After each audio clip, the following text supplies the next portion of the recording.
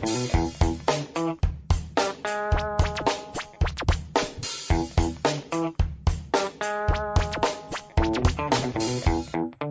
morning, good evening, good afternoon. Welcome to another edition of the John Frisella Show here on the Fantasy Impact Today Network. Of course, you can find John over on Twitter at Legend Sports 7. You can find me at Lofinit. Don't forget to follow the show at FI Today with a little underscore on it. John, it's been a minute, my friend. Happy New Year.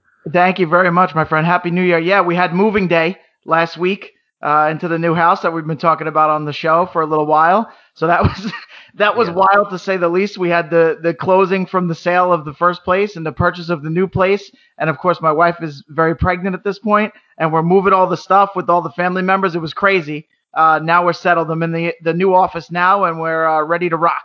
Well, you sound very good in your new luxurious Fantasy Impact Today studios there in your location. Now, did Johnny Muscles get really tired? Did you get tired from all the moving? Yes, no, I mean, I still feel, I didn't stop working at the office at the same time. I was still doing simultaneously my work and doing all this lifting and trying to manage, family matters that we have to deal with when you're doing a big move like this. So yeah, sometimes I don't even know what I'm saying. Right now, I feel pretty good because I finally got a day off from work and we can do the show, and my sister and my brother-in-law are coming to visit. So I'm pretty clear-minded right now, but I've been pretty exhausted from all the lifting and stuff from the move. Now your wife is doing fine. You didn't make her do any of the heavy lifting. We know she's pregnant. She's getting it's getting close. It's getting closer. Yeah, it's March 24 is our expected time. She's tough though. She likes to do stuff. So it's I tried not to let her do anything, but she's an active person. So I think in a couple weeks or so we're gonna shut her down cold turkey and no more action for her. She's got to relax. I've been saying that, so hopefully we can get that into motion. Well, listen, we may not want to cut out all the action, Johnny. Okay, we may not want to cut out all the action. Yes, and March is a very busy month for me as well. We've got birthdays, anniversaries right around that time. My wife, whenever we were before we were getting married, she said, "Okay, do you want to get married on like this day or this day?" And I had 2 days to choose from, and March 12th is my anniversary, and I think it was March 19th or something like that. And I said, "Oh, 12." For sure. That was really easy. It was really a quick. And usually I'm one of these guys, let me think about it for a minute, and I never get back to her. So she would just end up picking the day. But 12 was so easy because that was my guy, Sean Dunston. He was one of my favorite baseball players, if not my favorite baseball player growing up as a kid. Played shortstop for the Chicago Cubs, and his number was 12. And so 12 has always been my number since that time because everybody in Chicago had 23. 23 was the popular number, Michael Jordan, all that. But I like 12 just because of Sean Dunston. Plus, I like to be different. I remember Sean Dunston very well because I collected a lot of baseball cards from that time period. So I probably had about 35 Sean Dunston 1988 Topps cards. I could picture him. He was lean. He was very lean. He had no muscle on his body. He was a shortstop. I remember that. Right-handed hitter. So I remember him well. But yeah, I mean, that was a different time for sure. It was a totally different time. It's just funny because my number has always been 21. So you and I are reversed, but still on the same plane as usual. 21 is my number for sports. Baseball, basketball, I always wear 21. Isn't that something? I got to get into a little bit of numerology or something like that, John, because that means something. I mean, you're 21, I'm 12, something like that. That just coincides with all the stars up in the sky. Yeah, it definitely does. And I always tell you the one in my family, which is crazy, and it's very relevant because we're in the week of it right now, is my mom is January 6th birthday, right? My sister was January 7th, so it was just this past week. Throw that on top of all the mayhem going on around here. 6 plus 7 equals 13. My wife is January 13. What are the odds of that? I don't have any idea. You just blew my mind. I like it a lot. Can you believe that? So that's, I don't know about meant to be and stuff, but the odds of that are very slim that your mother and sister would add up to your wife's birthday. The silence was me trying to, compute all those things. And hey, John, we got Wild Card Weekend. I'm totally getting us off subject right now because my mind is blown. But we got Wild Card Weekend staring right at us, and it's one of those things for us as NFL fans. This is one of the most exciting weekends that we can have in football because there's a lot of good football left. You know what I mean? And I like next weekend a little bit better than this weekend because it kind of weeds out some of these teams that maybe are pretenders in the playoffs, and we're not going to mention the Bears as being one of those pretenders, but. It kind of weeds those people out, and so it's really, really good football in my opinion next week. But I sure do love this weekend still. Yeah, well, we have the extra games this weekend. That's the best part. Is usually we go into wild card, and with the double buys the way it used to be, we'd only have 4 games, right? It would be 2 on each side. So now we're getting 3 on each side. So that's like free baseball, as they say, when you go into extra innings. So happy to have the extra games for sure. And for me, like I said, we got company coming this weekend, so it's going to be nice. I can watch with my dad, with my brother-in-law Kurt, and my father-in-law Mike. So it'll be fun. We'll be able to get together and watch those games. I hope some of these COVID differences in the scheduling and in the seasons and in the rules don't change. I don't mind more football. I don't mind the extra team inside of this NFL wildcard weekend. I don't mind it at all. Yeah, I mean, I think it makes a lot of sense for the best team to get the bye on their own. I actually think that makes logical sense. The best team should get the bye. Since when does second place get anything in life, right? Second place is the first loser, that's what the old saying is. Hmm. So I think it makes sense. The team that stood out clearly as the best gets the bye. Everybody else has got to fight their way to the top. So I like the structure, and like you, I like the extra football. Yeah, I don't mind the extra football, but one of these games that looks very interesting, and I think that NFL put this on here as a tantalizing thing so everybody could see Josh Allen playing quarterback for the Buffalo Bills against Philip Rivers, who, I don't know what to think about Philip Rivers. I think he does a steady job. He's a game manager, but Josh Allen is a game winner. And right now we have this game total. Everything kind of seemed to stay put, John. The lines don't move very much here in the playoffs when we talk about what Vegas has set earlier in the week and where it's sitting right now. And so this game total is sitting at 51 points, and Buffalo is favored by 6.5. Yeah, see, that's a good point what you said about the lines because too many people are putting bets down when it comes to the playoffs. Mm. So they can't give you the information that they would give you during the regular season, right? So when we talk about lines crossing over, if you do that in a playoff game and you got all these sharp bettors out there, this is where they really make their money in the playoffs because you can read into those indicators. The Vegas is purposely trying not to give too much information. They'd rather it be as gray as possible, and then basically you got to go with your instinct and your gut. So that's a good point, and that's not a coincidence that you're looking at the lines and you're not seeing what you saw during the regular season. That is 100% on purpose. In this game here, it's interesting. The right bet is looking like the Colts, and I haven't had that much time to tweet lately, but I did tweet about that during the week, but I can't do it. I don't have the heart to do it because right now it opened at 7, it went down to half a point. So we're already going in terms of the betting factors in Indianapolis's favor, right? And we're only 40% on Indianapolis, and we know the Bills are a very trendy pick. So you add those three things together and you say, well, if I want to be smart and I want to go against the grain, that play is going to be Indianapolis. However, for me, the Bills have been so impressive. For me to go against them, I would have need them to be around 72 to 75% of the public betting on them. With only 60% going on Buffalo, I have to stick with them. They're too hot and they're too good and they're too well balanced. No one's able to figure them out right now. So I'm still, even though it doesn't look like the quote unquote right play, I'm going to go with Buffalo. How about you, my friend? No, I agree with you. I've thought about it, and against the spread, even I've wanted to lean Indianapolis because I'm like, man, they're gonna go up to Buffalo and they're gonna pound that rock over and over again. They're gonna keep this score close. It's gonna be in that 6.5 point range. But then I think about it, and I'm like, man, Buffalo's defense has gotten a lot better. It's going to force Philip Rivers to be able to throw a ball outside in Buffalo conditions, which I don't think it's going to be terrible weather conditions there or anything like that. But still, that Buffalo defense flies around the field, and they just seem to be gelling right now, and they're really coming together, which is what you want to see a defense do towards the end of the year.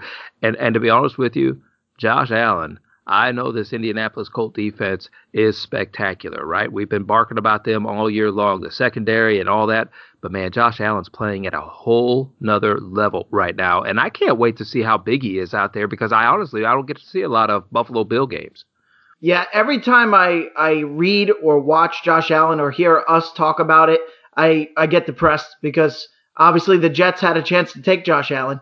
And let me flash back a little bit on him. This is a very vivid memory of mine. That on RotoWorld, I want to say 5 months before the draft, or whenever we found out and we knew for sure by the end of the season the year before that the Browns were going to have the first pick, there was a detailed report on RotoWorld that said the Browns were super high on Josh Allen, and it was all likely that they would take him with the first pick. That was 5 months before. So I'm like, oh, this guy Josh Allen, he must have the whole skill set for them to be that confident and their scouts that far in advance. Now, of course, you know what happens. They have the interviews. They hear all the chatter around them. They see all the things. They're affected just because they're guys that are in high positions. They're affected by the noise unless they're one of the elite organizations in the league, which at the time the Browns were not that. Right? So they got affected by the noise, and they ended up taking Mayfield, and he's coming along now, but he's not a Josh Allen. But for me, that always stuck in my mind. I was like, wow, there's scouts saying this far in advance that this guy's the pick when we're already hearing about Mayfield and Darnold and Josh Rosen. Other scouts were saying Josh Allen's the pick. I was kind of hoping in the back of my mind that the Jets were going to make that aggressive pick. So in that draft, we took Darnold. We could have taken Josh Allen, and we could have taken Lamar Jackson. Didn't get either one of them. In a previous draft, we took Jamal Adams. We could have taken Deshaun Watson, or we could have taken Mahomes. We didn't get either one of them. So you got 4 of the best quarterbacks in the league were right there for the Jets to take, and we got nothing to show for it. Yeah, and the thing I'm most impressed about with Josh Allen is how he improved from last year to this year as far as his completion percentage. Maybe that has a lot to do with Stephon Diggs and getting better hands there and everything. But the other thing I like about him is I saw him winning games. And I was like, dude, last year in the playoffs and even in the regular season towards the end of last year when they were making their playoff push, I was like, he is a game winner. And sometimes those quarterbacks just have that where you feel very confident that your team is not going to lose because he is under center and he is going to will your team to victory. And he had that. And now he couples that with more talent around him. Plus, he couples that with what seems to be an off-season regimen that allows him to be able to improve his game. And he doesn't seem tight out there on the field. He's very loosey-goosey in the pre-games, having a good time, and the weight of the world is not on his shoulders, and he just loves this kind of environment. So I really do look for Buffalo to run away with this game. I'm trying to figure out a way that the Colts are able to backdoor cover this, and I just can't see it. Yeah, I'm not able to get there, and I like what you said about Josh Allen. I mean, a couple of reasons why. One for sure is they do a really good job of mixing in some easy throws, which is that old adage, right? Especially when you have a weaker quarterback, right? I find using the Jets as the example, and I'm sure you find that with Mitch, when Mitch is going through a rough stretch. When you want to get these guys that are inconsistent to get going in the right direction, you want to have a couple of throws that are just a little play action and you dump it off to the guy in the flat and you pick up 5 or 6 yards on first down. The Bills do a good job of varying that. So they'll open up the drive with a play like that, make sure they get the ball going forward, make sure Allen gets his rhythm. So on that topic, tons of credit got to go to Sean McDermott, right? At this point now, he's clearly the most underrated coach in the league because every other team that's quote unquote elite, they talk about the head coach. He's the only guy that nobody talks about. So Sean McDermott, a lot of credit there. And the other thing for Josh Allen is only 2 guys can make the throws that he makes. And from the beginning, we knew that about his arm strength. That everybody was saying plus. If this is baseball, this is an ace arm. If this is your closer, this is your relief pitcher who throws 100 miles an hour.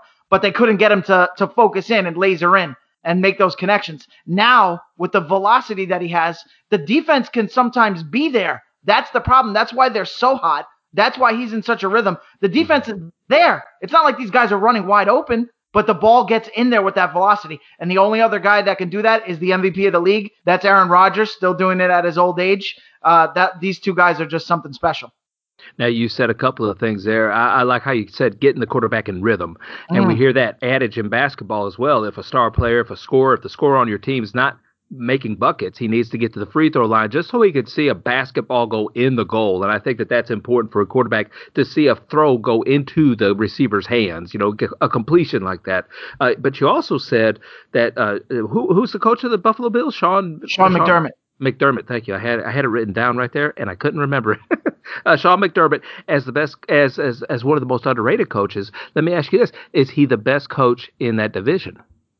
Right now, for this season, he is, but I can't offer 1 year because I'm a very long-term guy. So off of 1 year or really 3 years, he's been very good. McDermott, I've had him in the top 15 for quite a while now. But I can't offer this alone, especially seeing how poorly Cam Newton played. I can't put him ahead of Belichick yet. However, back-to-back years, let's say the Patriots make a quarterback change and they struggle again, then you start thinking, okay, obviously Belichick knows what he's doing, but maybe he's not the mass genius without having Tom Brady.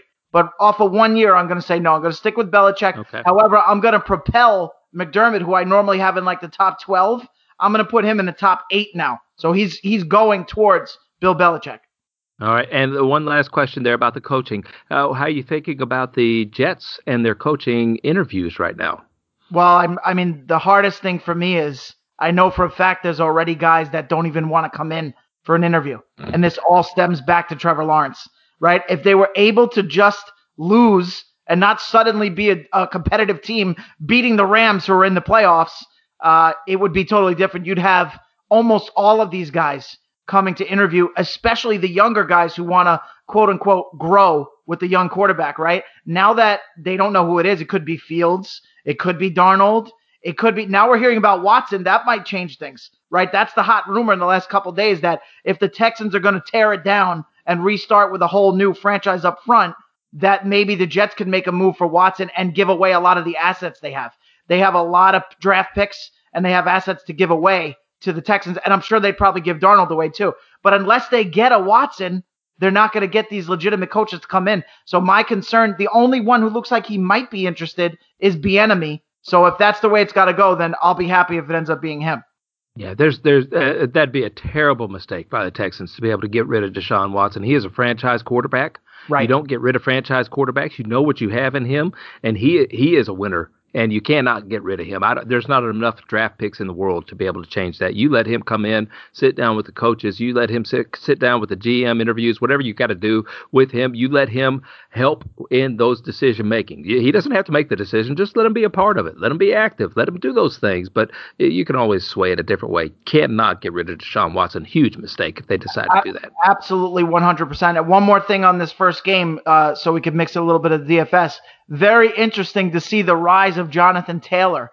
Jonathan Taylor is the highest salary guy in the $1 million contest on DraftKings. The highest, higher than the quarterbacks. That's almost unheard of. So he's at 7,900 this week in the matchup against Buffalo. I gotta think he's probably going to be the key player in this game, because how could that be? His salary is higher than Josh Allen. His salary is higher than Tom Brady. It's higher than Russell Wilson, which of course we always know usually the quarterbacks are the highest scoring guys. So Jonathan Taylor, what a second half of the season he had when they really dedicated to going to him full blast. It's a high salary, but knowing that, seeing the way that it sticks out when you look at the chart of the players here, you might have to find a way to get him into your lineups. And if the Colts are going to make it close, he's going to be the key to that action. Maybe so, and that definitely means Marlon Mack's out of there. I think they like what they have. I think Phillip Rivers ends up staying there, and they make another run at this thing again next year. Maybe mix in another wide receiver or I want to say a tight end, but they already got 3. They don't know how to use it, feels like. So we got the Rams versus those Seattle Seahawks that you're talking about. Still undecided as quarterback. I don't know if that news has hit the room or not yet. I don't think that it has. And this is right down the middle, Johnny. I mean, there's everything across the board. The spread, the money line wagers coming in, the over-unders, just right there. It seems like it's almost 50-50 across the board. And we have the Rams being underdogs by 3 points against Seattle, and this game total is sitting at 42. John, if the quarterback's undecided, I don't even care who it is as quarterback right now. If Goff's thumb is not right and he goes in there, I think the Seattle Seahawks are able to run ramp shot over the Rams this game. Yeah, I mean, look, logically, that's the way we have to think, and unfortunately, I don't always like to do it that way. As you know, we like to vary the strategies. But what we're in a situation here with in these 2 games back to back, right? I want to key in on these 2 games together. You have 2 games here where the right pick is going to be the opposite team. It's going to be Indianapolis and the Rams, because right now, look at the indicators on the Rams. Only 42%, like you said, it's close to 50-50, but they are on the lower side at 42. And the opening line was 4.5 for the Seahawks and has dropped to 3 without knowing who the Rams quarterback is. Now, if that's not fishy, I don't know what is, right? That's fishy. Without knowing who the quarterback is, the line went in their direction, which means, are they going to win this game straight up? Is this going to be like the Super Bowl where the Rams were able to shut down the Patriots? Yes, they lost the game, but they did shut down the offense. It was a 10-3 game, whatever it was, something very low. Is that what these lines are telling us right now? Unfortunately for me, I'm with you on this, Wes. I got to go with the 2 quarterbacks, and I got to go with the safe plays. And I figure if I take Buffalo and Seattle, I'm coming out of this thing 1-1. And I'm not going to feel like an idiot if the worse and the weaker team is the one who loses in the end, right? So I'm going to go with the safer picks, which are the public plays. I'm going to go with Buffalo and Seattle. I'm going to go with you on both of these games, and we're probably going to end up being 1-1. Yeah, and I think when you look at talking about wild card weekend or even in the NFL playoffs, you always go with the better quarterback, right? I mean, you follow the quarterbacks, and that usually gets you in the winning side of any kind of picks or any kind of wagers that you end up doing that weekend.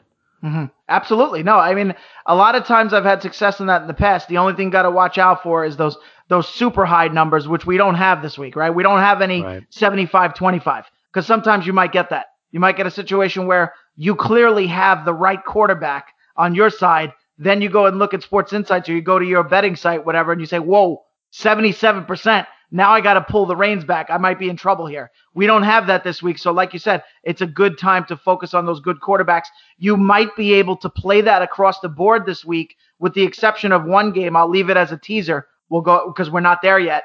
There's one game where I'm not so confident in the better quarterback. But so far, going to go Buffalo, going to go Seattle. Again, this is a very low line, and I got to tell you, it's very unusual for a couple of salaries here with Seattle. One is Russell Wilson's only 6,600, which is less than Tom Brady, and a lot of times he's more than him over the course of the year. So it seems like DraftKings is kind of in line with the over-under total, saying, whoa, this could be a little bit low scoring. And Tyler Lockett has bypassed Metcalf with a higher salary of 6,900 over 67. So there's a lot of mixed signals when you go into the DraftKings this weekend and you look at the salaries. It's going to be very hard to decipher the bomb, as they say. So it's a tough call for sure. Yeah, and when you look at that point total, that 42.5, that is just really, really low for a playoff game, it feels like to me. And that means the ball's just not going to get moved around. It seems to me like a DFS, as far as DraftKings go, I'm staying away from this game more than anything else. Yeah, you're probably staying away to some extent. It's going to be hard when you have a 6-game slate. You're probably going to need one of those Seattle wide receivers, right? Because they're not going to not have any catches, and they really don't go to the tight end, and they really don't go to David Moore, the third wide receiver. So knowing that it's primarily those two guys, one of those guys is going to have a game. The question is, who is it at what salary point? That's a difficult call. I think one thing you're going to have to do, right? I'd be afraid to bet this game, right? I probably would lay off this game altogether because it seems so fishy. The Rams side of it seems fishy. But for DraftKings, you're probably going to have to try to use the Rams defense because that's got to be the key to the whole thing. That's got to be why the line is so low and why the line is going down. It's got to be Aaron Donald and Jalen Ramsey and all those boys. So for DraftKings, you got to think about the Rams defense. This could be like a 12-9 game. Yeah, I mean, honestly, this could be I hope 12-9. That's boring. I hope they get up and down the field. I mean, look, with no quarterback or even with Goff being injured, I just don't see how the Rams are going to score. But these are dangerous things to say. I know that from many years of experience. You don't see this. You don't see that. Then you watch the game and they block a punt, right? Or they return a kick for a touchdown. Or somebody misses 3 field goals and an extra point. Something happens that's not in the normal way you would think about football. And you say, wait a second, I didn't consider that up front. Yeah, no, totally. And I could see the punter for the Los Angeles Rams being the MVP of this game. John, this may be one where everybody checks out, gets everything ready for the evening game, which is going to be Tom Brady in a different uniform in the playoffs for the Tampa Bay Buccaneers against the Washington football team. Now, John, this one's been intriguing. This one has gone over and over in my head because when I look at this, all right, at the beginning of the week, this was the Tampa Bay Buccaneers favored by 7.5 points. It's bounced up to 8.5. The game total has dropped from 46.5 down to 45. Not a lot of movement, but just subtle movements, right? And this is it right now. Our Sports Insights that we always use says buy pick, so they know something, and everything's coming in not only on the over, but everything's coming in on the Buccaneers side of things. John, to me, in my head, I go, Washington's not that bad of a football team. They keep things close. They have a shot in this game. And then I look at the talent levels and I go, not really. It doesn't seem like they should, but they just do. Yeah, I think, there's a couple things. One is you're definitely biased for Ron Rivera, as we know over the course of the season, which is fine because Riverboat Ron, this is the type of game you want to be Riverboat Ron, right? When everybody knows and is thinking Bucks in their head, out there in the public, that's when you want to take some gambles and take some shots. Maybe you throw in some gadget plays. Maybe you throw in a little misdirection. So it's a good time to be Riverboat Ron. So I'm not against you on that. And I agree. I think because it's a bye pick, and so was the first game, which we didn't mention, Indianapolis. I bet you those bye picks from Sports Insights are probably the Colts and Washington, because any Joe Schmo could tell you to take Buffalo as hot as they've been, and any Joe Schmo could take you to take Tom Brady, and as good as the Bucs have played in the last 3 weeks, now coming on that steady incline, and at fantasy coach JB's feeling good about himself right now, Jared. Anybody can tell you to do that, which we're still going to do. I mean, I have a feeling, you're taking Washington, but for me, I'm going to go with the 3 quarterbacks here just to open. It's just the way it looks to me. And also, I like that the line went up. That's what I want to say about Tampa Bay. So the 7.5 went to 8.5. And then on DraftKings, New Jersey, it's at 9. So now you're going up 1.5. And yet, with the movement of that line, only 59% of the public on Tampa Bay. So yes, it's more than half, but it doesn't seem to be that action that's pushing the line. It seems like the fact that Tampa Bay could blow them out is pushing the line. However, let's talk about the flip side. We know about Washington's front seven that everybody's been talking about all year. The fact that the line dropped on the over-under is a good sign for Washington, unless it's going to be one of those games like early in the year where Tampa Bay is feasting, right? There was like maybe at the beginning of the year, the first 4, 5, 6 games where we were saying, hey, Tampa Bay looks like a top 3 or 4 defense. It could be that this is the right matchup for them, because Washington doesn't have a lot of downfield plays. So I'm going to go with Tampa Bay, but I can understand why the bye pick might be Washington, and I can understand why you might like Washington as well. No, and I just have those flashbacks of whenever Tampa Bay played the Chicago Bears and Mac was tossing people around, and Chase Young, what a young guy saying, I want Tom Brady, whenever he said that. And then he came out and later and said, look, I'm just saying I can't wait to play Tom Brady. This is what I live for. I'm in the playoffs playing against Tom Brady. Who wouldn't love to do that? I'm ready for Tom Brady. And you love that zeal. You love that thing. And that's that Ron Rivera in people, that rah, rah, rah, get the team going and running through a wall. I really do want to take the Washington football team. But then deep down inside, when I look at those 2 rosters, I don't know how I can. Especially with a banged up Alex Smith who can't throw the ball. It doesn't seem like past 10 yards very effectively. That's what worries me, is when you shrink the field, right? So we talk about the Rams have had that problem this year, right? That they can't stretch it. Everything is a play action, throw it out to the flat, or a quick slant. Washington's offense is the same way. It has to be that way. It's not like you're going to be throwing 60-yard bombs with Alex Smith. And that'll get you by over the course of the season, because the whole team is built in that Mark Sanchez style, right? The way the Jets built that team, which is, we already know in advance we're not going to go ahead and beat teams by 4 touchdowns unless it's the Dallas Cowboys on Thanksgiving when they blew the doors off them. With the exception of that game, their whole structure is, we just want to go back and forth. You get a field goal, we get a field goal. You get a touchdown, we get a touchdown. We want to play 17-14. We want to play 21-17.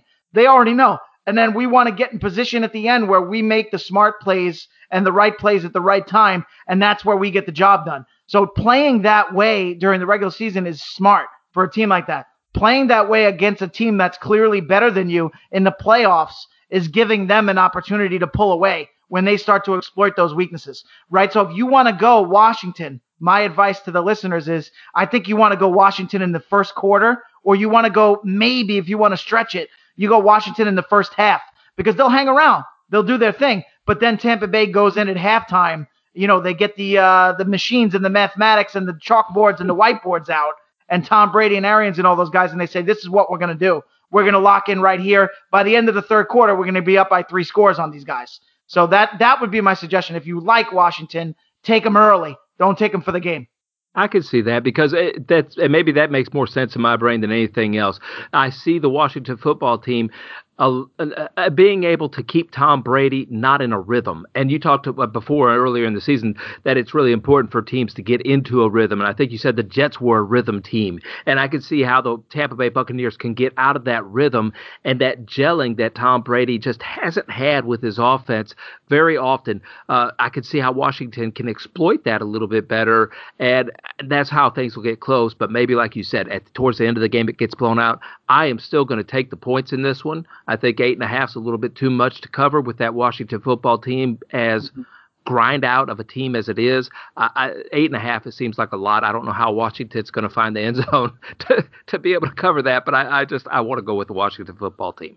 Yeah, they could do it in all facets of the game, right? That's always a possibility, like the way your Giants hung around and almost gave you a shot at that Super Bowl pick. They almost won the division.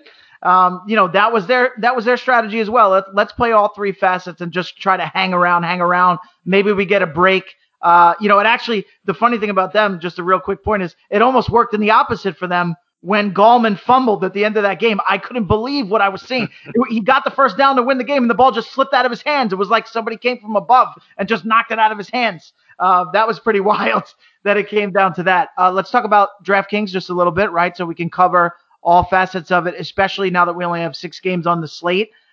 There's a lot of gamesmanship going on, and I got to be honest with you, I don't think anybody's buying into it in terms of the salaries and the listings on DraftKings. Stephon Diggs is listed as questionable, right? I'm going across these guys, and it'll lead us to the Washington football team. He's questionable, but he's the second highest salary player at $7,700.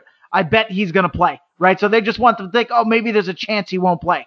Mike Evans is questionable. He's got a pretty high salary at $6,500. I bet you he's going to play.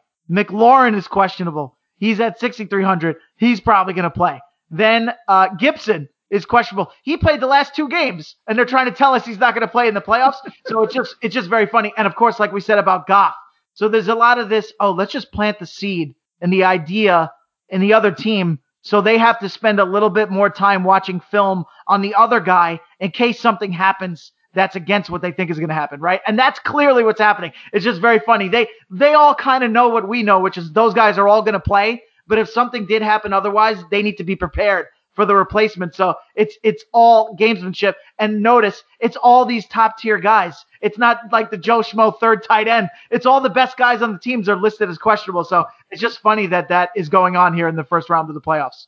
Yes, maybe there's many a NFL coach who needs to run for political office at some point as well, right? Because they're already doing some of those smoke screens a little bit. Hey, you mentioned those New York Giants, and I think the Giants allowed you to be the winner of the Fit Picks last week. Thank you to the Giants. I appreciate getting over the top. As much as I'd like to give them the credit for being the champion this season, I do have to go back to taking the Washington football team to beat the Steelers straight up. That was the pick that made all the difference in the entire season because everybody else took the Steelers and I took Washington, and I believe I won by 1 game. Is that correct? You did. You beat Bobby by 1 game as those things came out. And we wanted to do some kind of playoff thing, but look, time has just really gotten away from everybody this season towards the end of the year. And it's so many things going on. I hate to make a commitment to something like that and not be able to follow through with it. So I don't think that we're going to be able to do those fit picks for the playoffs. Hey, you're not going to have any argument from me because that means I go out on top. I just ride off into the sunset. You look at the dust coming from the hoofs, the back hoofs of my horse as I ride away, and I just tip my cap to everybody and say, I'm gone with the winners. But still, just an incredible winning percentage. I think you almost got to that 69%, John. I wanted to round up, but I think you were just a little bit short on that. I can't remember exactly, but I know you hit 68% of the picks, and all of us were in those 60 percentile ranges.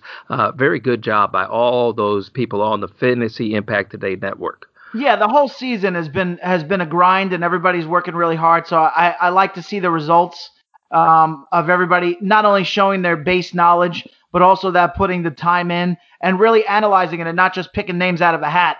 I think that really showed in the final results. And the main thing for me is I like the fact that there are certain things that you and I stress, and they came back to fruition here, and they came back into the discussion, which is don't just go into autopilot, right? If you're really going to pick these games aggressively and right, you got to really think about each one and say, am I just picking all the games this week based on what I feel is a comfortable way to do this? And that's when you pick that way, that's how you end up at the bottom of the standings, right? So, and that's why I point to that Washington game. And there was a couple other times when I took the 49ers. There was one a couple of weeks ago against Arizona, right? Arizona with Kyler, when Kyler was starting to come back on. And I was like, you know what? This game is screaming lock. It was 75% on Arizona. And I took the 49ers straight up, even though they were a 6-point underdog. The little things like that, varying the strategies, the fact that it came back at the end, that's more important to me than winning. I just want people to know that when we give you advice on here, it's coming from the right place. Oh yeah, for sure. I think so as well. We've thought about those things. These things turn around in my head. I think about doing the program and the podcast with you, and I just think about the direction that we need to get it. And sometimes, as a podcast host, I try to say things to allow you as the analyst to be able to be really smart. You know what I mean? I may say some things to get myself to kind of dumb it down a little bit, so then you can come in and just fire me up, or JB or any of those guys. I do try to ask some of those questions that allow you guys to hit that home run out of the park. So as we talk about these things, I like to look at it from different angles, and I think you and I do a good job with that. I think you and JB do a great job at that, Pierre even. And as I ask those questions to you, I love to hear y'all's input on it, especially whenever you shoot me down. I like that. So I don't mind being the what would you call it? Was that the second guy on a comedic team? There's the double act, right? So you have Yeah. the straight man and the funny man. So Yeah. the straight man is the host. He's always the host, like a Penn and Teller type of thing in the Magic sphere. But yeah, I mean, look, I haven't been able to shoot you down much lately because we kind of had that mind meld as we got toward the last quarter or third of the season, where a lot of the logic and the way we were looking at the games, even piecing it together and not using the same strategy, right? Like this, so far, what I'm picking so far this week is a good example, right? I would say a lot of the sharps are going to go for these first three games. They're going to go sharp on Indianapolis. They're going to go sharp on the Rams, and they're going to go sharp on Washington, right? Which is the three, what I would say, like the unsexy picks or whatever you want to say, like the ones that aren't that attractive because it's not the quarterbacks that you want to go with. I think the sharps are going to go that way. So I know that in my head. And usually the sharps know what they're doing. And yet I'm going to go with the three straightforward picks, thinking I'm going to come out of here going 2-1. And this is what we mean about varying the strategies. I'm not, just because I know what the right pick is, I'm not going to go there. So I'm going to go Josh Allen, Russell Wilson, Tom Brady in the first three. And I'm going to come out of here going 2-1. Okay, that sounds.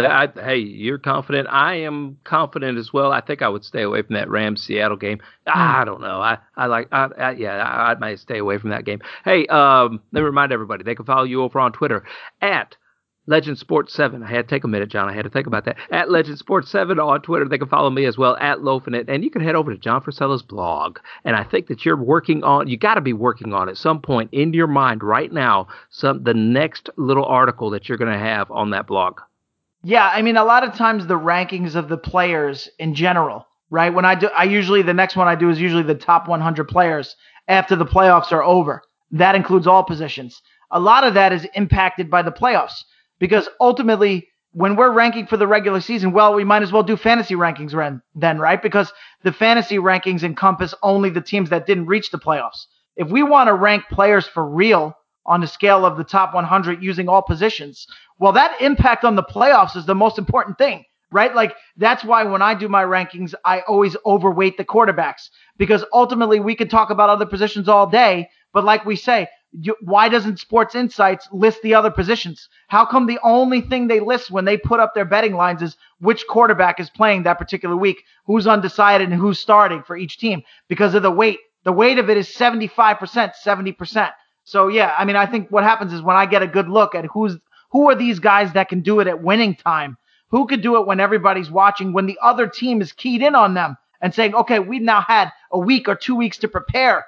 This is what we're going to do to stop this guy. Can this guy still get it done, right? When we get to Green Bay, that's going to be a great example, right? When we get to Green Bay, if Devontae Adams is still having monster games, I mean, I got to think about putting this guy in the top 5, including all the quarterbacks, because now they have 2 weeks to prepare for playing against this number one receiver. So that's what I want to see when I analyze the playoffs is who could do it when everybody knows what's going to happen, and yet they can still get the job done. Yes, I could understand that. John, the next game that we have here, whenever we talk about the wild card weekend, this one I think is the real wild card in all of them. I've gone over this game a couple of different times in my head, how it might be able to play out, but we have the Baltimore Ravens versus those Tennessee Titans, right? And Baltimore is coming into this game red hot. And Tennessee, if nothing else, I can walk away from the 2020 season saying they were up and down, up and down. and they didn't play very, very well. But this is the time of year where it seems like the Titans really play the spoiler. But guess what? I don't think that they're going to be able to do it this week. Baltimore is favored by 3 points in this game. The game total is sitting at 54.5, which is huge for a couple of running teams. You know, we think about these guys and we think that they're running teams, but this is going to be one of those DFS slates, dandies for this DFS slate, in my opinion. Yeah, it has to be. And what's going to happen here is, Baltimore to start the game is going to load up the box. They're just not going to get lulled into the situation where Derrick Henry is getting 35 carries for 190 yards. They're going to try to stop him early and try to get the skid marks, right? So where he tries to hit that hole and he just stops in his tracks there when he runs into the wall. And what's going to happen is Tennessee, we know Mike Vrabel is very smart, very crafty when it comes to the playoffs and when it comes to these important games. They're going to come out knowing they're going to see 8-9 in the box, and they're going to throw that thing around with a lot of the play action. And early on, these teams are going to go back and forth. So I do think that makes sense that the line is so high because both of these teams are so smart on the offensive side of the ball. So they're going to try to exploit each other's defenses. That's what's going to happen. I know Tannehill is probably going to be a good play either way, right? If Tennessee comes out the way that I said and they're going to chuck it around off the play action, okay, then Tannehill's going to have a good game all the way. The other way to look at it is a lot of people are sharp on Baltimore, feeling like they're going to bounce back, and this is their time now that they're smoking hot. And that would be another reason for Tannehill to get stats. If Baltimore comes out hot in the game, then Tannehill's going to have that big second half where they got to throw it. They're not going to be able to lean on Derrick Henry if they're behind. So I like Tannehill in DraftKings here.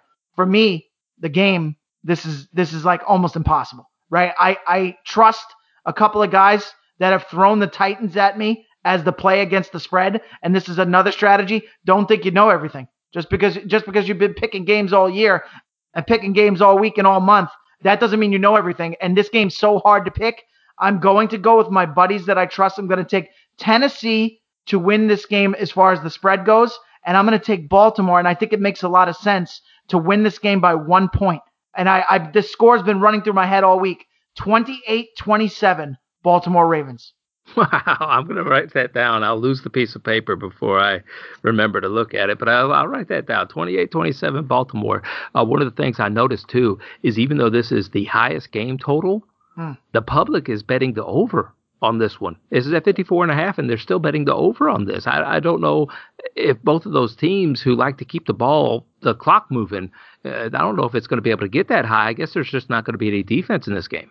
Yeah, the under looks like more of a lock than any play on the board, probably, right? Because think about it. If everyone's taking the over, because this looks like the quote-unquote high-scoring game, and then the over-under line dropped a half a point from 55 to 54.5, if those bets are going in on the over, how come the line's not going up? That's because they're trying to sucker you and to keep taking it. Take it where it is. So I'm with you. I got to take the under. If we were doing our top picks, our breadwinners, I'd have to throw that in there as a play. I'm going to take the under. The only problem is that 28-27 score is going to put me right around there, right? So it's going to hover. It could be 28-24, right, which would be 52. So I'm like right at the mark, which is a coincidence, but I think I'm going to take the under, and I think I'm still going to stick with it that Baltimore is going to win this by a tight 1, 2, or 3 points. And again, if you're on one of the sites where it's 3 points, go ahead and buy that half, right? Because I do think this game could come down to a field goal. So buy a half a point and make it 3.5, and maybe you'll get underneath the spread there and cover it by a tight margin at the end. From a DraftKings standpoint, do you see? I mean, I know with the high game total and everything, but do you see anybody that jumps out for you at a good price in this game? I mean, are we looking at taking a Lamar Jackson? Are we looking at taking the Tannehill, or would we rather kind of settle for somebody a little bit cheaper, like a Mitchell Trubisky this weekend on this DraftKings lineup? Yeah, I mean, Trubisky is going to be interesting because we might think they might fall behind. Right. So I gotta, once you get in that situation, and also I think because David Montgomery has been so hot, I think people are going to be on him. So it's interesting that you mentioned Mitch. So if they're going to be riding Montgomery and maybe he has a dud game because too many people are using him, that might be a time where you use Trubisky. But I got to be honest with you, even if it's going toward the under, I don't think it's going to be, I'm talking about Ravens and Titans, even if it's going toward the under, I don't think it's going to be way under. Therefore, I have to like both of the quarterbacks. And the key thing for me, and I want to really point this out, and why I'm taking the Ravens to win it straight up and maybe not with the spread, is I really think that Lamar Jackson game, that Willis Reed game against the Browns, when he had to leave the game with the cramps, and he came in on 4th and 5, ice cold. He just ran in from the locker room, and the first play he threw a 45-yard touchdown to Hollywood Brown. And then they went on, and he had a strong rest of the game. They closed it out with a big division battle victory when they must win against the Browns. I really think that was the turning point in his head, because we've been saying, okay, the first year in the playoffs, he flopped. The second year in the playoffs, he flopped. He didn't have that moment where he had the confidence in a big spot to say, okay, I know I can do it now. Like in my own personal playing career, I remember that moment when I was 9 years old, pitching on a team with older guys where they needed me in a playoff game. And I ended up pitching more. You're only allowed to pitch 3 innings during the regular season if you were 9 years old. And I pitched like 7 innings into the extra innings and we won. I remember that. All athletes have that time where they say, I know I can do it no matter what the circumstances are. And I think Lamar Jackson has reached that point.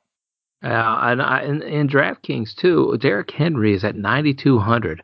That, to me, is just too high for him in a game where he might get scripted out of it really, really quick. You know, it's hard I feel uncomfortable using Derrick Henry this week at all. Yeah, I mean, it's hard to believe that the game story would be exactly the same as last year unless Baltimore has no guts, right? So that being said, I have to go with you on that. How could it be that they're just going to pound the rock with Derrick Henry and blow the doors off this team like they did last time? I just don't see that happening. Therefore, you're going to pay up too high to get Derrick Henry at 9,200, and you're going to have a lot of people on DraftKings playing who are thinking that. No, they're thinking the opposite of what I'm saying right now, which is, well, Derrick Henry, he ran them into the ground last year. Maybe he'll just do it again, right? So I don't want to go along with that thinking. So I think that's going to be tough to squeeze him into a lineup. I think maybe you'd be better off knowing that we're going to have a running game with the Rams and the Seahawks with that low total of 42. Maybe like a Chris Carson at 5,900. You might be able to squeeze him in there for a little bit more balance in your roster at the running back position. And if I remember that Baltimore-Tennessee game earlier this season, I think he had, in overtime, he ended up with close to a 30-yard touchdown run at the very end on the last play of the game to seal the victory for the Tennessee Titans. And I'm just going to put it at 30 yards. I think it was somewhere in that neighborhood, maybe a little bit less than that. But he would have finished then at 27 carries for just around 100 yards and no touchdowns against the Baltimore Ravens. He finished that game in the regular season with 23 DraftKings points, Johnny. And if it wasn't for that last play, he'd have ended up below 20. So I'm just feeling very uncomfortable playing Derrick Henry in this game. But I think I am with you. I'm going to take the Baltimore Ravens against the spread for sure. I don't know if they can cover that. That 3, you got that 28-27 stuck in my head now. I'll still take the Baltimore Ravens. I'm taking the Ravens. If we were doing the fit picks, I would take the Ravens. But with the spread, like I said, I'm going with my buddies. There were a couple chats running that I was keeping my eye on while I was working. And I saw all the smartest and the top guys in those chats that I have saying Titans with confidence. So I said, well, if I'm not sure about the spread and that score keeps going into my head anyway, regardless of what they're saying, I'm going to take Tennessee to cover the spread, Baltimore to win it straight up. It's going to be, like we always say, there's one game on the slate that's right at the line. So it's going to be right at the spread line. It's going to be right at the over-under, and you're going to end up with mixed results on that. All right, next game is my Chicago Bears, who got into the playoffs, John. I mean, they just marched right in there to the playoffs. There was no doubt in my mind that they were going to, against the New Orleans Saints and Drew Brees.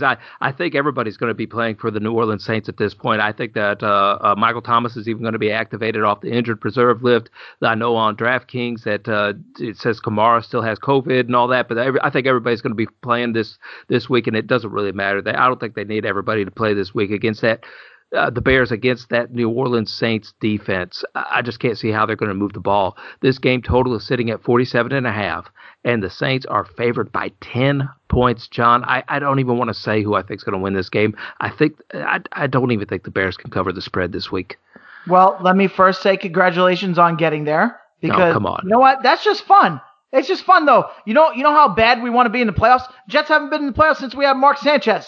The guy retired 36 years ago. So just be happy you made it there. And what's funny is because we talk about the Bears a lot and we talk about the Jets a lot, the Bears and the Giants had a very similar story to their season, which was like, oh, these guys, sometimes they look really good. Well, they're starting to convince me. Wait a minute, they might have something here. And then you're like, these guys are awful. These guys I can't handle these guys. And then it kind of goes back up and they end up where they started. So it's funny that they kind of had that up and down trajectory to the season, which I guess comes from fluctuation at the quarterback position in terms of play. Now, this game here, I got a play that's jumping at me right away, which is the quality of preparation by Sean Payton and Drew Brees and this Saints team strikes me in the first half.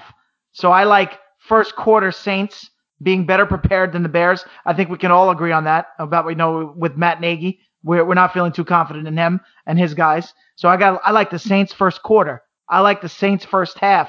Now here's the kicker and the difficult part. I like the Saints for the game, but I am very worried about Mr. Garbage Time, Trubisky. I am worried that the Saints are going to be up 14 and Trubisky's going to say, we're not just going to take a knee here at the end with 2 minutes and 30 seconds to go. Mm-hmm. And he's going to march it down the field. So that's why if I'm going to take, I wouldn't take the game, right? We do it for the show. For the show, I'll go with my gut and stick with the Saints. And I'll say that they're going to win this by around 14. But I am worried about that. So if I was betting in real life or I was recommending in real life, I would say Saints first quarter, Saints first half, and stay away from that game line. I know I'm not a football coach. I know I just sit on a sofa and watch or old wooden rocking chair that we have in the house. But I was watching that game last week against the Bears versus the Packers, right? And everything's on the line, right? Everything's on the line. First drive, the Bears are moving the ball very well. Second drive, they come out and pass the ball 3 times. 3 times. No runs at all. What's the most vulnerable spot for the Green Bay Packers as far as defense goes? They can't stop the run. That's what everybody said. I mean, that's obvious. And they come out, and that's what they did. And the first drive, they ran, they mixed a little run, they mixed a little pass, a little play action in there. And the second drive, 3 passes, 3 and out, very quickly. And you gave the ball right back to Aaron Rodgers, who he could destroy you in a heartbeat. Well, I don't understand the coaching. John, if you watch this game, and I know the Packer game, I watched the Packer game really, really close. They had 4 plays, the Bears did. The 4 plays. A rollout pass to Cole Kmet. Mm-hmm. That was number 1. In the flat, all right? Easy to defend. How's that going to end up happening, a big play? You can't even move the chains that way. Number 2, some kind of pass play to Mooney in the flat by the sidelines. All right, mm-hmm. another little thing. And then the other ones, a handoff to Montgomery or a short pass to Montgomery. 4 plays. That's it. That's all I saw out of the Bears. I don't think that this is going to be even close. I understand what you're saying about that backdoor cover. And yes, Mitch is really good at doing that, is getting that job done. But I could just see the defense being deflated in this one. My only hope, the Bears are really good at shorting that field on the defensive side of things. And they can keep everything in front of them because the New Orleans Saints do not throw the ball very well down the field. They're not a big, huge play like that. And I know Drew Brees is a surgeon out there on the football field, and he can dissect the Chicago Bear defense. But they are so fast on that defensive, in the linebackers and even in the defensive line. I'm hoping that they will not try to rush the passer really hard, but instead just get their hands up, stop those drives from going all the time, and maybe my Bears have a puncher's shot at covering the spread, not winning the game. Yeah, I mean, you know what? You had a lot of good insight there, and my brain was going off in like 100 different directions, and I want to make sure I try to touch all these points because you bring up a lot of good stuff. Number 1 is, man, it would be nice if the Fit Network opened up and we had correspondents in all different teams, right? Because look at what you can bring, and that's what I can do with the Jets and JB can do with Tampa Bay. Seeing that play for play and knowing where the shortcomings on, you can only get that when you're watching every play that close. And by the way, this one because I was rooting for you. So I actually was tweeting during the game and rooting for the Bears. It's tough because Mike, my father-in-law, is really a Packers fan. He watches the Jets with us because we're local guys, but he's always been a Packers fan. So, and then you like the Bears. So I'm like, well, the Packers are already going to get their 1 seed or whatever. And the Bears need to get into the playoffs. So it was a mixed bag there when those 2 guys play against each other. So that was tough for me. But that was one thing you bring up is it would be nice if we had more people out there giving us that direct insight and then we know exactly what's going on with each particular team, and that's really going to enhance the picks at the end of the day. So that's part one. Part two, in what you were saying, you mentioned a couple of names there. Pace is making a case for himself here. Now, as we see the guys that he recently drafted are starting to show us some stuff, which is Montgomery got smoking hot. That was last year's draft pick. He's starting to look like he was worth investing in, right? Mooney coming off the best game of his career, and he showed us a lot of spark during the year, but they didn't have the right rhythm because they kept changing quarterbacks. But he's starting to show us something. And Kmet's starting to look like he's one of the rising guys at his position, and maybe next year he's going to hit the ground running. So Pace is starting to make a case for himself. Do you feel that that's true, that maybe he's safer than Nagy is? What do you think about that? No. And No? I say that, just because whenever you talk about them getting hot, all right, I will remind you of their schedule towards the end of the year. Detroit, week 13, Detroit, Houston, Minneapolis, and then Jacksonville. That was that 4-game stretch where we're like, oh man, the Bears are a team. No, the Bears played nobody, right, with any kind of defense whatsoever. That's really the thing. And sandwiched in between there were Green Bay Packers. The Green Bay Packers were the bread on all that stuff. So whenever I look at them playing the real teams, they did not show those things, and that was in flux. Look, Pace brought in Nagy. Pace picked Mitch Trubisky over all those quarterbacks. We don't have to go over that again. He picked him over all those different guys when he wasn't even an option. Not only did he pick him, but he traded up for him, John, when nobody else wanted him. What was he thinking? I don't understand that. You're going to get me off on a tirade here, and I can't go down that rabbit hole right now because we have one more game we got to go into. Who do you pick in this game? I am picking maybe the Bears can cover this, but I'm not going to say they are. I don't know how they score football. I don't know how they score points. Listen, I have a certain type of pick that's called the quality of organization pick. Oh, my. And in this case, the quality of right? Sometimes they're about on the same plane. Give you an example. Baltimore and Tennessee are both quality organizations. I feel pretty comfortable with their front office. I feel very comfortable with their head coaches. Put them both in the top 10. I'm not seeing an advantage there in overall quality. Then when I look at the Saints, who are a machine, and a type of franchise that other teams are aspiring to be. And then I look at the Bears, who are like every week is a different story and it's totally hodgepodge all over the place. This is a quality of organization pick, and everything all included. All three facets of the game, plus the front office, plus the coaching staff. I have to assume the preparation level is going to get the Saints there at the end. So again, my real pick is the Saints first quarter and Saints first half. Those are my real picks, but also because we have to do it with the spread, I'm going to go quality of organization. The Saints are going to cover the whole thing. They're going to win this thing by 14 or 17 points. I want to say my good friend. I don't think he's my good friend. He doesn't even know who Tom Waddle. I don't know if you remember him. He played for the Chicago Bears. He's a radio host over there on AM 1000, I think, in Chicago. And he calls Soldier Field the Cranberry Bog. All right, because it's just such terrible field conditions. So he says it's like a cranberry bog. And the old Washington thing is drain the swamp. I think the Bears need to drain the cranberry bog right about now. And they need to get rid of all that stuff. They need to clear it out. They need to start over. They need to start fresh. And next year without Mitch Trubisky, I would love for him to sign him because Mitch Trubisky is actually a pretty cheap option as a quarterback. But they just need to bring somebody else in there and get a new environment. Hey, next game, Cleveland Browns versus the Pittsburgh Steelers. Ooh-wee. I sure wish there wasn't those COVID concerns for Cleveland and everything, because this one would have been just oh man, John, to be able to watch this game with two rivals just pounding it out. Bam, bam, bam, like they do. Cleveland, Pittsburgh hate each other.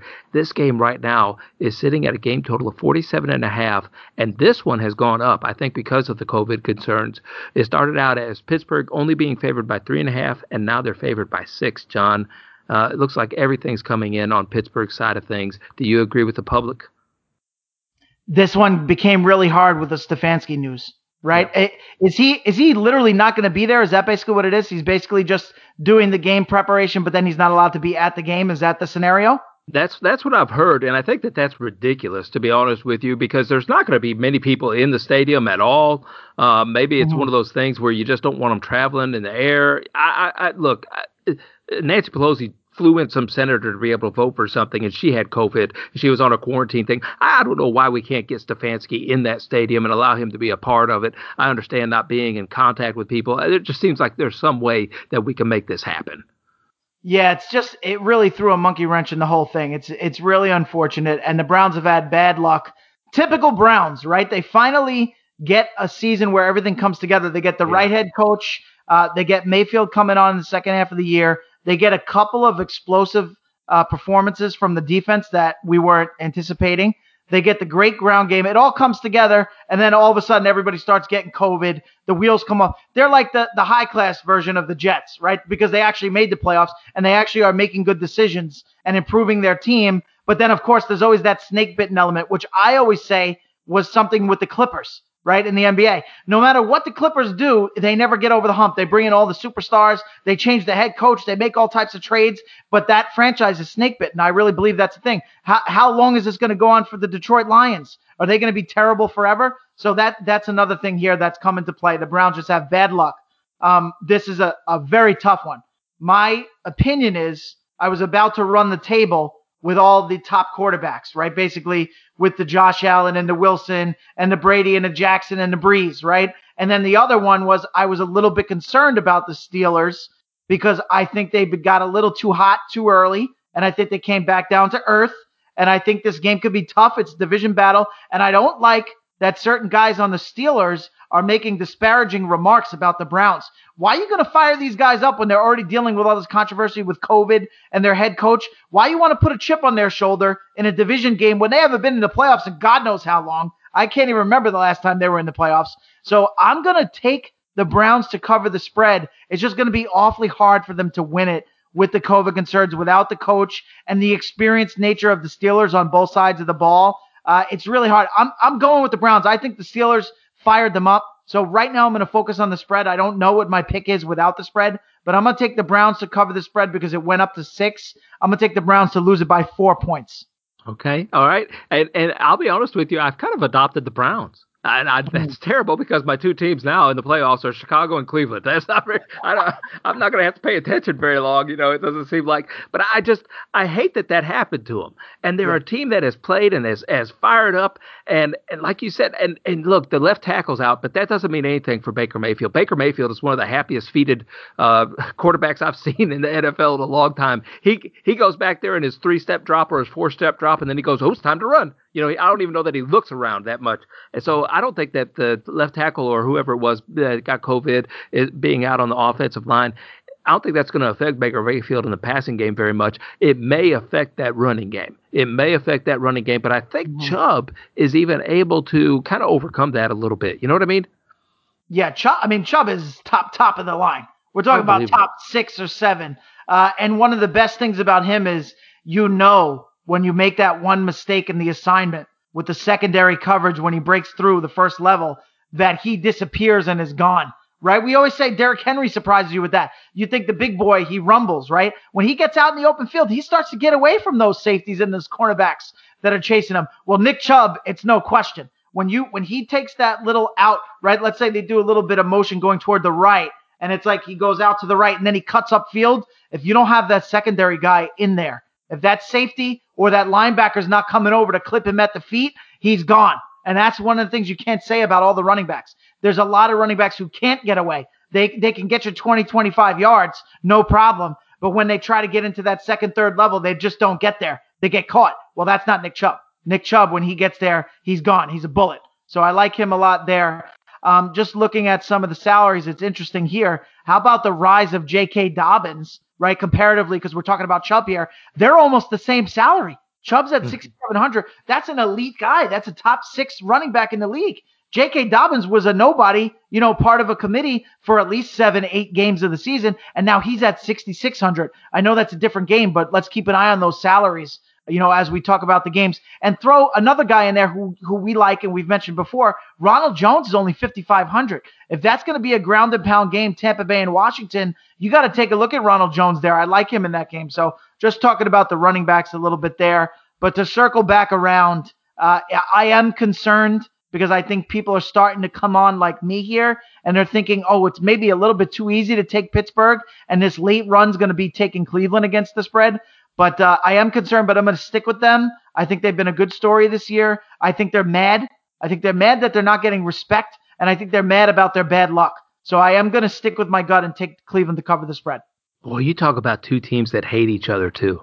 Woo! Just hate each other.